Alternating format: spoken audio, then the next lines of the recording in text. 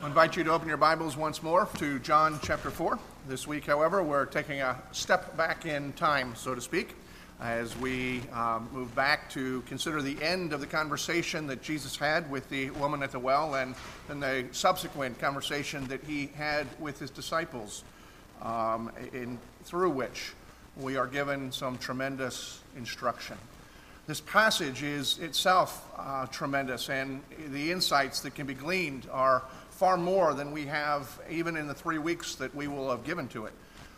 James Boyce, who pastored for a long time 10th Presbyterian Church in Philadelphia, gave 11 weeks to just these verses and didn't exhaust it, so we certainly will not. And yet, one of the things that's important is to consider the overview of this passage as well. Because when we began, we see Jesus coming and encountering this woman that he, by tradition, should not have spoken to, both because of her ethnicity and because she was a woman, and even also because of her reputation.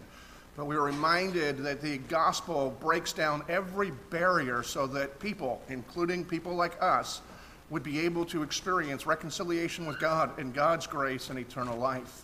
The conversation continued, and so not only did we understand what eternal life in the gospel does and how Jesus pursues a people, but the conversation then moved, and we were able to glean from that important insights as to what it really means to worship and to encounter the living and true God.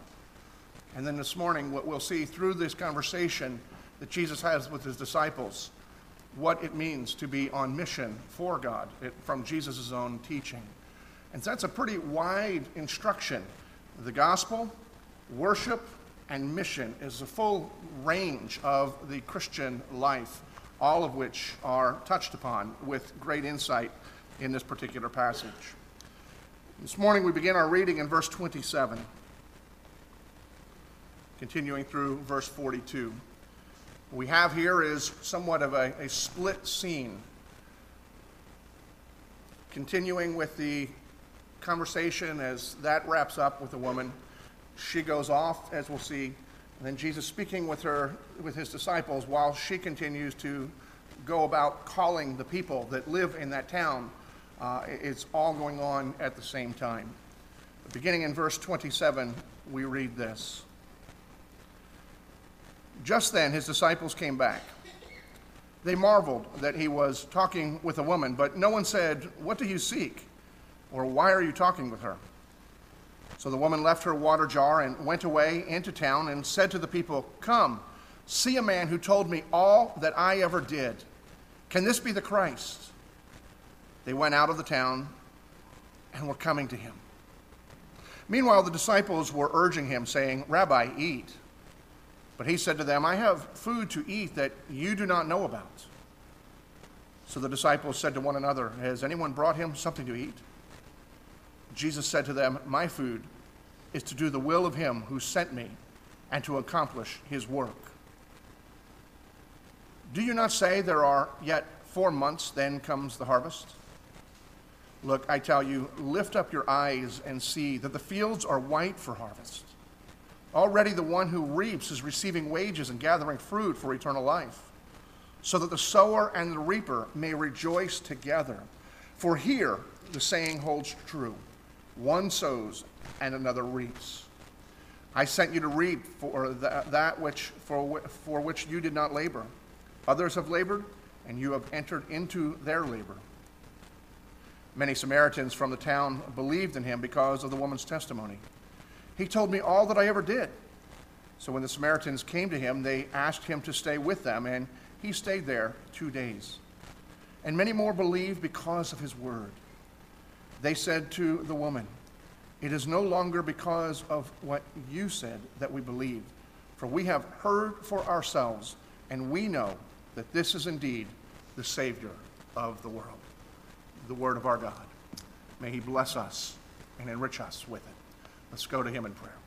Our Father, we come this morning not only having offered praises that you are worthy to receive, which I hope are expressions, true expressions of our heart, but we worship you now in this time by giving to you our ears, our minds, and even our hearts, that you would speak to us in every aspect of our being by these words that your Holy Spirit had inspired, that were written by your servant John. Even as we consider them, Lord, we worship you by longing to hear what you would instruct us and teach us about yourself, about ourselves, and about life in Christ. Bless us in these moments that we may truly be shaped by your word, and therefore a blessing to those who are around us and a delight to you, our Father in heaven, who has enriched us beyond our imagination in Christ and in the heavenly places. Father, may we experience a taste of that even now, and therefore we worship you by our hearts longing for you all the more. We pray all this in the name of Christ our Lord. Amen. My curiosity was captured late last fall by a piece that I read from the Washington Post.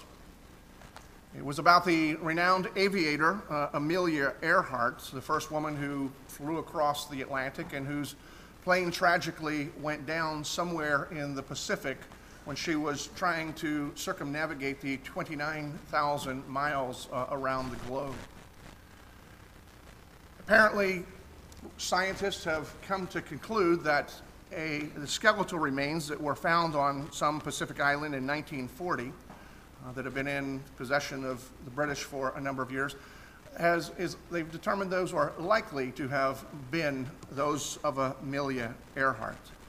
And so the historians have come to the conclusion that she had survived her plane crash and had lived on that island for an unknown amount of time, obviously not very long. Her plane had gone down in 1937 and the remains were found in 1940, but that she had survived for a time as a castaway and had died of some unknown cause while on that island. But as intriguing to me as the article was the fact that they're continuing to search in the first place. Because as I was reading this, I was intrigued by, one, the conclusions that they so confidently came to, and yet qualified words like likely, probably. And they're writing articles about that. That just kind of caught my attention, is wondering if you don't know any more than this, then why are we reading about this? It caught my attention enough that I actually researched it, and I found an article in the Smithsonian magazine that told pretty much the same information, but the headline of that was, will the search for Amelia Earhart ever conclude? Which is really what prompted me to think, why are we doing this? It's not that she's not worthy or that any person is not worthy of being found, but it has been 80 years since her plane went down. And with all that we have, they still cannot come to anything conclusively. And then I thought to myself, even if she were still around, she'd be 120 years old, which tells me she probably wouldn't still be around even if her plane hadn't gone down. So in no way am I trying to minimize her significance, but it just was curious to me as to why we're so passionate, why we're continuing to pursue the answer to the question of whatever happened to Amelia Earhart. But then it struck me that I think the story shows us something about ourselves and about the need that we have within us. We have a need for resolution. We have a desire to know what happens, and we have a hunger to find that which is lost. And we're not satisfied until we find an answer that tells us definitively what has happened. We're happiest when we find the person and find the person alive, and so that's why we are reading periodically about hikers that are lost in the mountains, and we're delighted when we find out they're found, or a child who gets lost in the mall or separated from their parents, and we're delighted when we hear that they are found and they are reunited. But we just have this longing for resolution and a hunger for lost things to be found. Our Lord Jesus Christ declared, according to Matthew, that I have come to seek and to save that which is lost. And in this passage, and really this chapter and the preceding chapter as well, we see that lived out, being played out before us as Jesus is encountering not only this woman at the well, but in the previous chapter, a man named Nicodemus. John has put these two together to just show the fact that Jesus is coming for all sorts of people.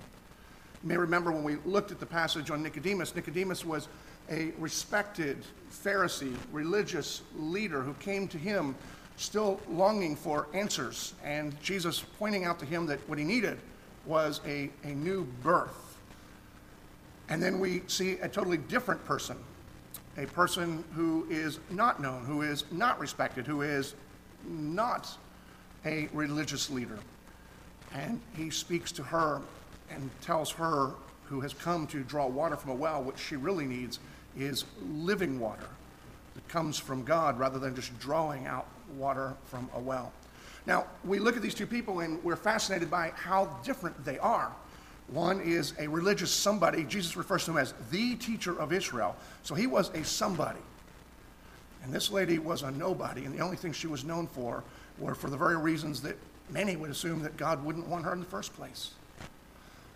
But more important than how they are different is the fact that they are also the same. Because despite their differences, they have the same need. And Jesus speaks in common language using illustrations from daily life to both of them about the same thing. Both of them are in need of eternal life. And so to Nicodemus, he says, you need to be born again. And to this woman, he says, you need living water. And in both cases, as he presents that, he makes it known that that comes through faith in Jesus. And by the way that John has strung this together, and the depth of the conversations that he records for us, we are reminded that whether we are more like Nicodemus or more like this woman, we're somewhere on this continuum, no matter how we are different, we are all the same. We have the same need of eternal life, which is found in Jesus, and he breaks down the walls in order to give that to us.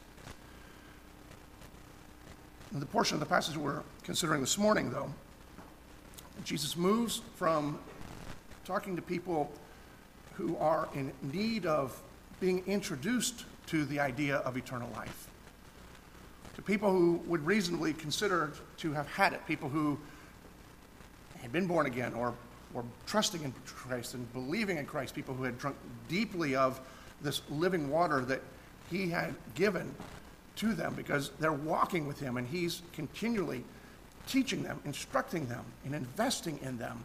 And they are following, learning, and obeying what it is that he is giving to them. In the passage, as we see them coming back from basically a run to the 7-Eleven. They'd come into this place. There was no place for them to go eat. They needed something to eat.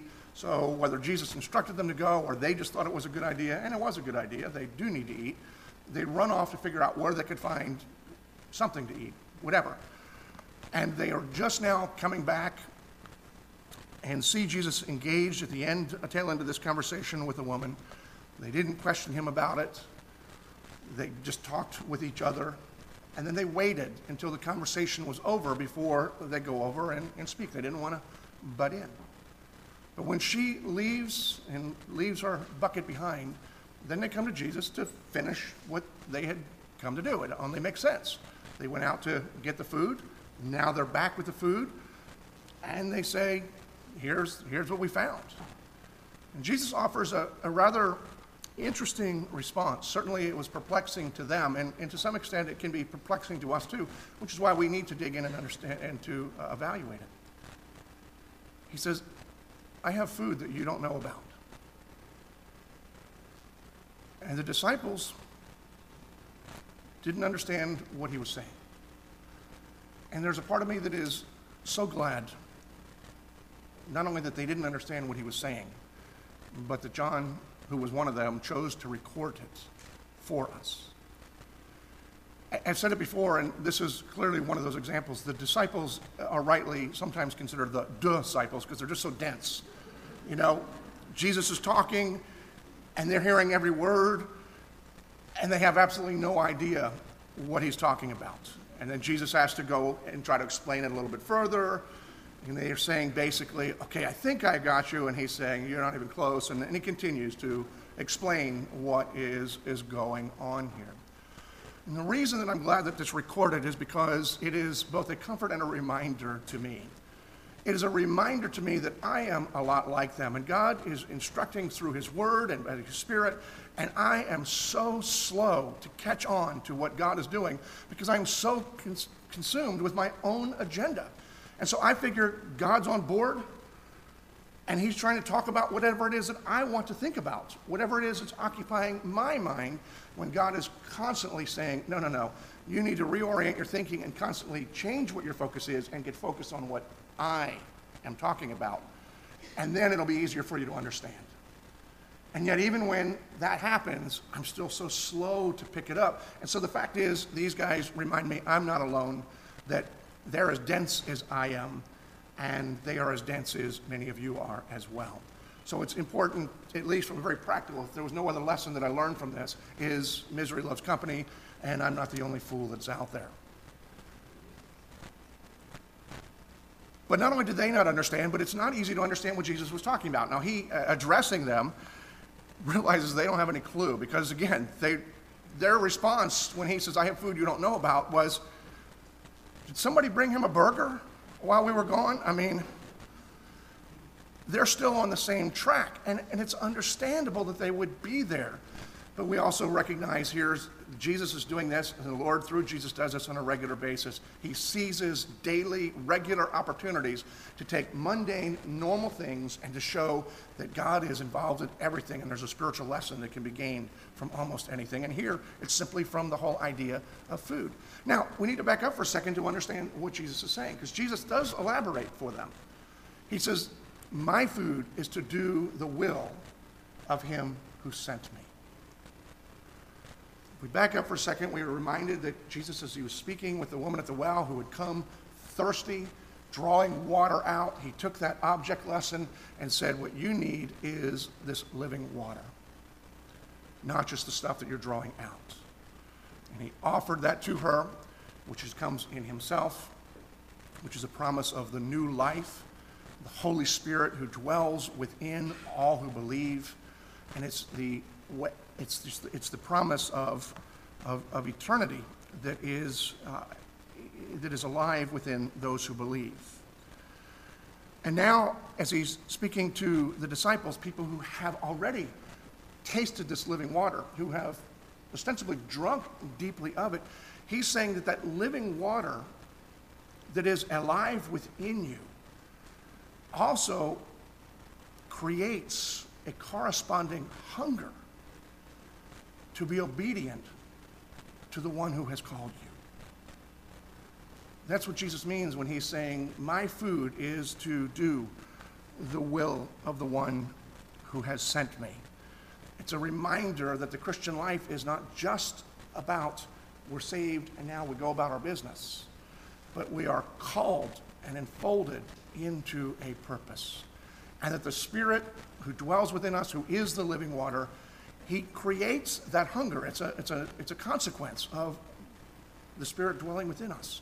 He creates that hunger. He creates that passion that makes us long to do what he wants us to do and to fulfill his purpose, his work that he's called his people to do. Now, as we understand that, there's really two principles that I want to unfold here that comes out of that reality that the living water creates this hunger for us, that are related to one another, but they're both distinct, but they're both vitally important for us to understand. And the first principle that we need to consider is this, is that what Jesus is saying to us here is that our spiritual nourishment is a necessity in our lives. Now, as I was reading that this week, I have to confess one of the first thoughts that popped into my head while I was grappling with what Jesus was saying, and particularly this implication of the foundational, the necessity for us to be nourished spiritually, was that I'm thinking that Jesus hasn't read Abraham Maslow, in his hierarchy of needs. Those of you that studied psychology in college, you're probably very familiar with this, and others of you may have heard of it, and probably many of you, most of you couldn't care less. But indulge me for a moment. Abraham Maslow was a prominent psychologist, American psychologist during the early part of the 20th century. In 1943, he published a paper titled A Theory of human motivation, in which he introduced what is his now famous pyramid of needs. And so on the bottom of the pyramid is what is the base need for people. And then he moves up through the pyramid in terms of, once we have certain base needs met, then we have other needs that need to be met. And he talks about our need for then safety as a secondary need, and then a sense of belonging or being loved. And then above that is our sense of esteem, that we recognize that we are respected. And then the highest part of that, which is not the foundational, but that where we tend to live, is the sense of self-actualization, that we want to achieve something of significance, know that our lives matter. And each of those are built, and the whole point that he makes, which is really brilliant in a lot of ways, is that, as we'll experience in our church for this coming week, if we don't know where our next meal is coming from, if we don't have a sense of shelter, if we don't feel that we are secure, we're not particularly worrying about whether our lives matter. We just worry about whether we're going to live. And in many ways, his observation is brilliant, and in no way do I want to say that what Maslow has written is wrong, but what Jesus says is totally absent in Maslow's hierarchy of needs in one sense. Because he says the foundational need is what you eat, what you drink, having shelter, being warm. That is foundational. And Jesus comes here and he's saying, my food is to do the will of the one who has sent me. And while many of us don't necessarily consider spiritual things as being among the most fundamental of our needs, Jesus is clearly declaring that it is. Consider what Bible scholar Andreas Kostenbarger says. In this statement, Jesus asserts that fulfilling his mission is more important to him than physical food.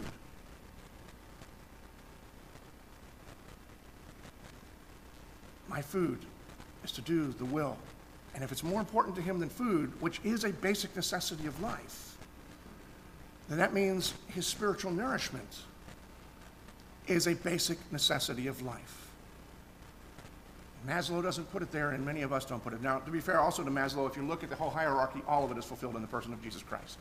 That's a whole other sermon. Now, we need to understand that Jesus is not saying that being spiritual replaces food, or that there's anything unspiritual about eating. In fact, the Apostle Paul tells us in 1 Corinthians that we can eat and we can drink to the glory of God. So there is a way of even eating. That's a spiritual activity as well. And it certainly is a biological need, and Jesus demonstrates that because we're told at places he thirsts or he is hungry, which is expressions of the humanity that he had. And so no way are they minimized. But what Jesus is saying here that we don't really consider too often is that our spiritual need is every bit as important as those basic physical needs. Now, some might say, well, that's true for Jesus because while Jesus was human, he's also unique. This is the first. I've not seen anybody taking trash out while we've been in here. But anyway,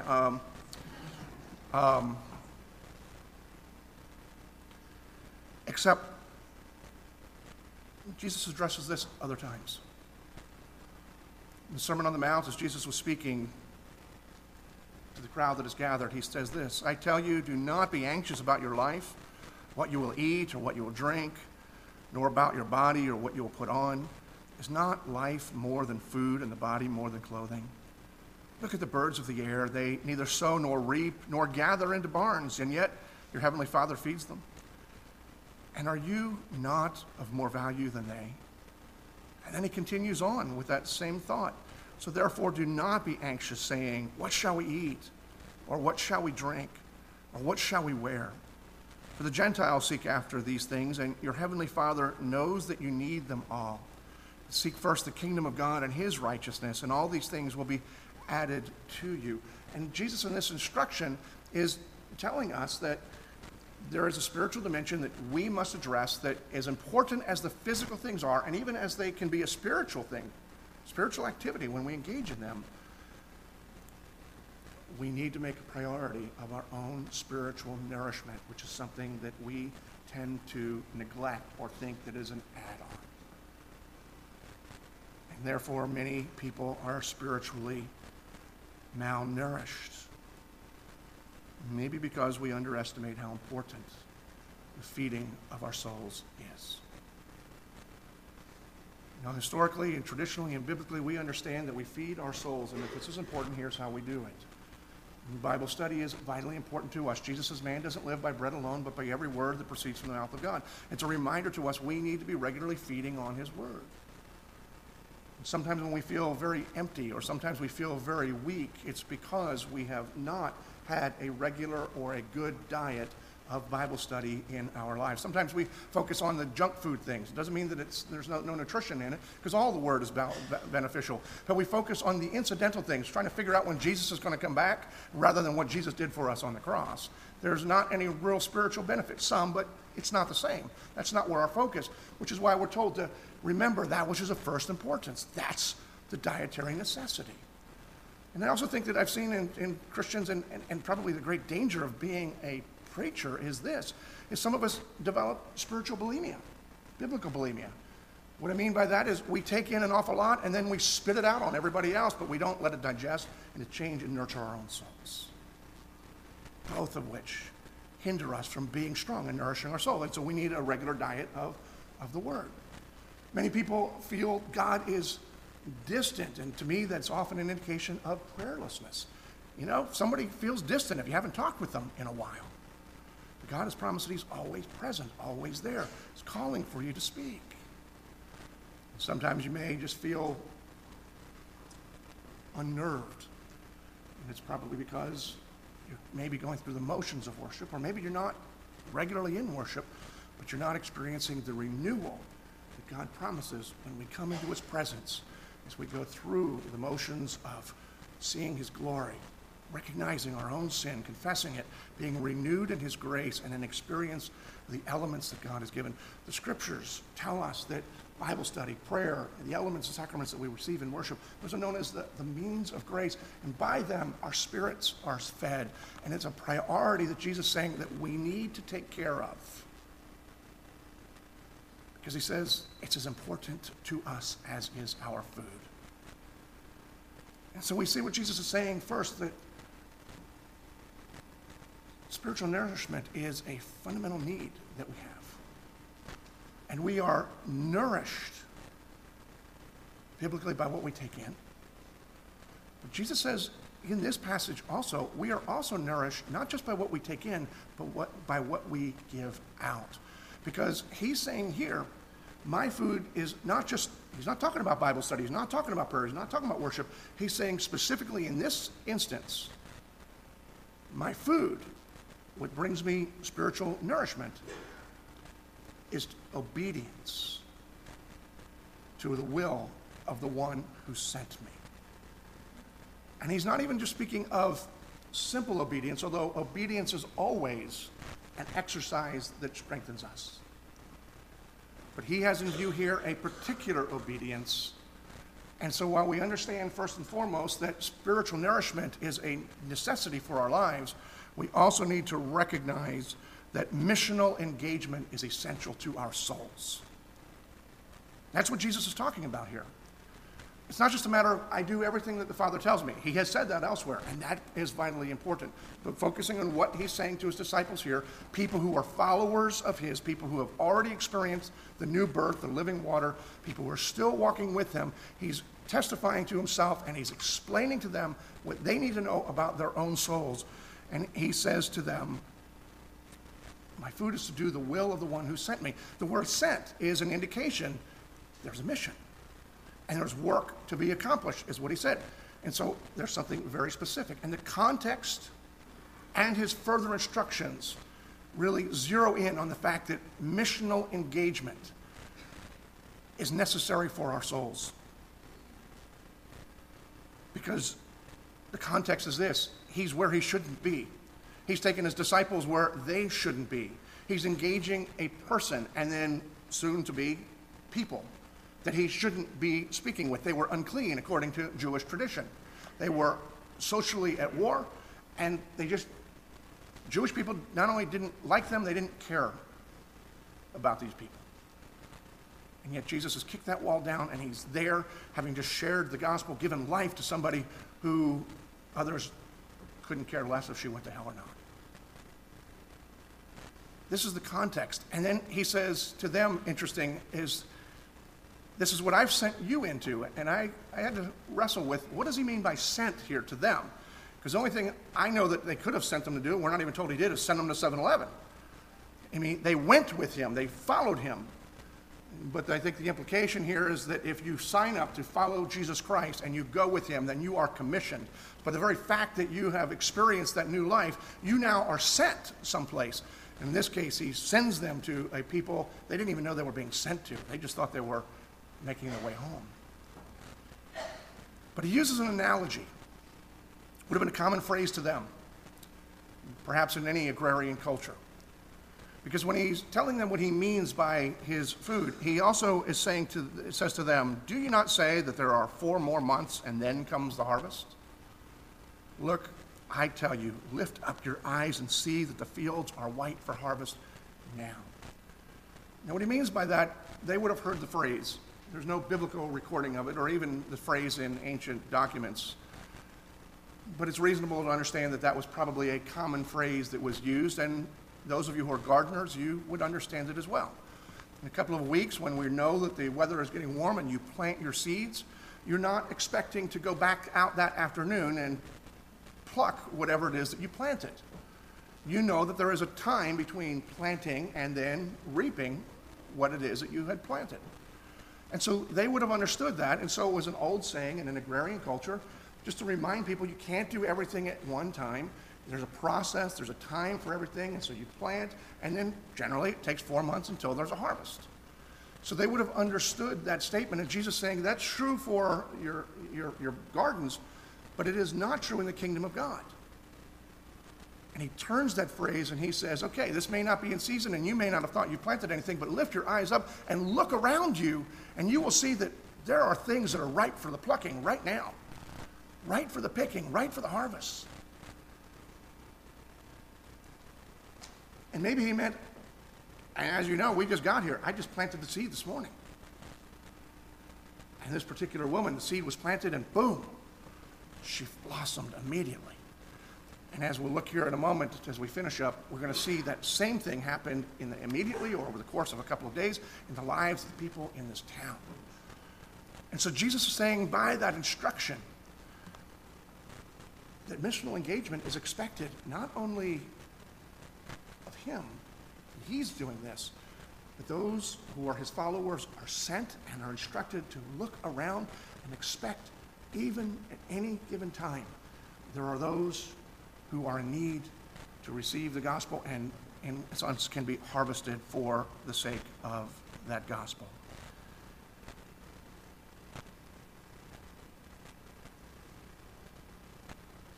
The question is, where do we plan to fit in? Where do you plan to fit in?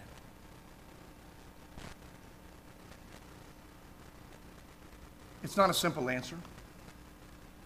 Some of you really haven't thought about it, and the fact is, too often, many of us who are like the disciples, is we're willing to take it all in, but we're hesitant to give it out for whatever the reasons may be. And our motives may be different, but we need to be very clear. Jesus is saying that it's expected and our souls are nourished. It's like food for our souls to be engaged in mission.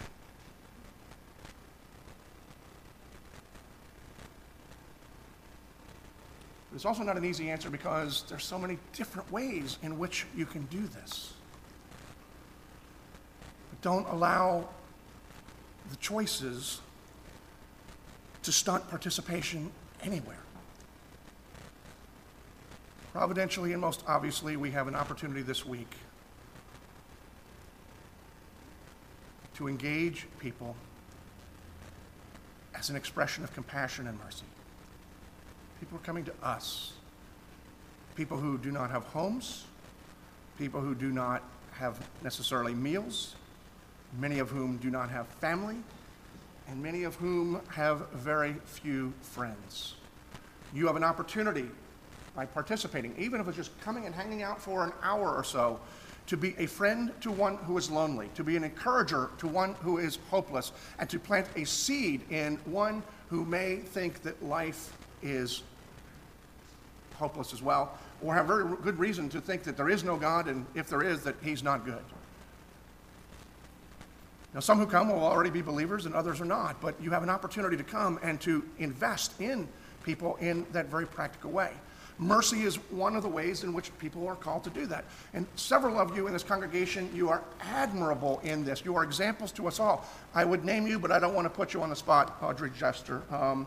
And she's not alone. There's many others that are doing this as well. And your heart's passion and the lament some of the people in the congregation have had for a number of years is, we as a church have a long way to go. We've taken some steps, but we are nowhere near what we could be doing if we were willing to give out as much as we are willing to take in as a people. It may not be through mercy necessarily, but it could be engaging different people groups throughout the nations. Next week, we have an opportunity to visit with one of our own, Preston Clarkson, who for a number of years has known that he was going to go to minister to a specific people group. And not even just a specific people group, but even to a people from a particular country. It was just his passion. And God in his providence, and I stand amazed at this, has worked it out that at the time that he was raising support to be able to go into the field with his family, every newscast on every channel was talking about the very people group that he wanted to minister to, and our country was debating as to whether we wanted to let these people in. And so here's Preston saying, well, hey, you know, I'm over here. I'm actually going to them. Now, maybe you're called to go minister with Preston among Syrian refugees, whether it's there or someplace else. Or maybe there's another people group that God will put on your heart. But you know that you want to reach the nations. You just have this particular interest, but you're called to engage the neighbors, people throughout the nations. Another sphere that is often neglected is, or not even considered mission at times, is what I refer to frequently as the mission to the next generation. It's your investment in our children, whether it's through keeping the nursery or teaching Sunday school or the catechism class or the VBS. When you invest in our children, you are investing in mission in the next generation. And it becomes food for your soul even as it is beneficial to them. There is no limit to the way that we can be engaged in mission. And maybe that's part of the reason why we're not. I hope that's the reason. But if you're like me at times, it's because I'm selfish and I'm comfortable and I would rather just go about my life, and if God drops somebody in my life, then I'll talk with them. The idea of sacrificing and suffering for the sake of somebody else, it doesn't feed my natural narcissistic selfishness. And so I have to die to that in order for my soul to be nourished. And Jesus says here something that's also fascinating, because it also can be intimidating to go and say, what do I have to offer here? And Jesus takes something that people would have also been familiar with, a phrase that would have just been a symbol of the injustice of our world, and turns it upside down as a promise of the kingdom of God. What do I mean by that? Well, Jesus says, some sow and some reap. Now, if they understood that in a culture, it was a reflection of a reality that we still see at times in our culture, or people lament about. There's some people who work very, very hard. They just don't seem to see the rewards of their labors. And there are other people who seem to have everything. They just get everything, and we're not sure if they ever worked a day in their life. And so that phrase could be a symbol of injustice that we see, of inequality within the world. And Jesus says, but not in the kingdom of God.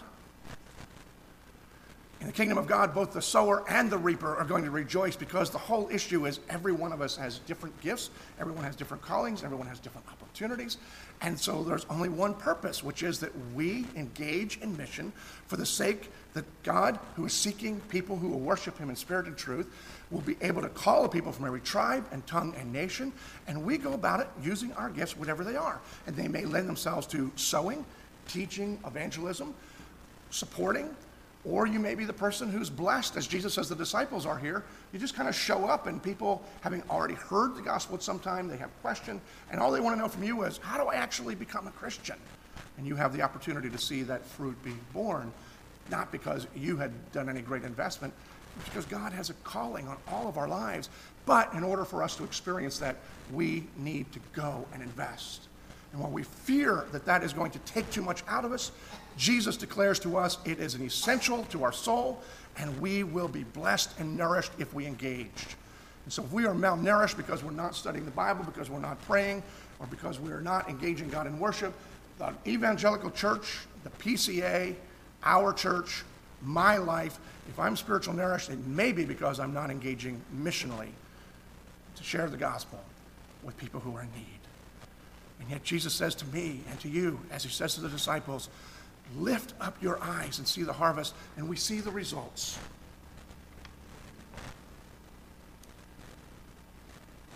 And what I see here, I'm not going to elaborate much, you can look for yourself, tells me this, is the gospel is the hope for the world of reconciliation. See, this woman goes and invites everybody to come see and talk to this guy. Now, maybe they come out of voyeuristic curiosity, because her statement is, she had a reputation. He's told me everything I've done. So people, thinking, well, that'll be a heck of a story. Let's go see let's see what we can hear about this. Something that's not even fit for HBO. But I think it also reveals that there is a hunger within these people that they would be willing to listen to somebody that they despised. Because she's telling them that there is a hope that is deep within them. And maybe this is the guy. And then these Samaritans, who hate the Jews, invite a Jewish rabbi and his 12 disciples to stay with them. The Holiday Inn Express was still full. They stayed in their homes. That means they would eat with them, shared fellowship. And in this picture of what takes place here is we are seeing what the gospel does. It knocks down the barriers to relationships. It brings people who otherwise would hate each other together because they realize there is one hope, one faith, one God, and one salvation in Jesus Christ. And even people who should have nothing to get to, the world says should have nothing in common, they become one. We look at a world and wonder why we're devising in division, and we hope that we can kind of find some answers. I'm telling you, Jesus Christ says he alone is the answer, and the only way that that's going to take place is if God's people are willing to invest themselves for the sake of others and for the sake of their own souls. So may we lift up our eyes and see the fields that are ripe all around us and all around the world, that they and we might be blessed by the promise of God in the person of Jesus Christ.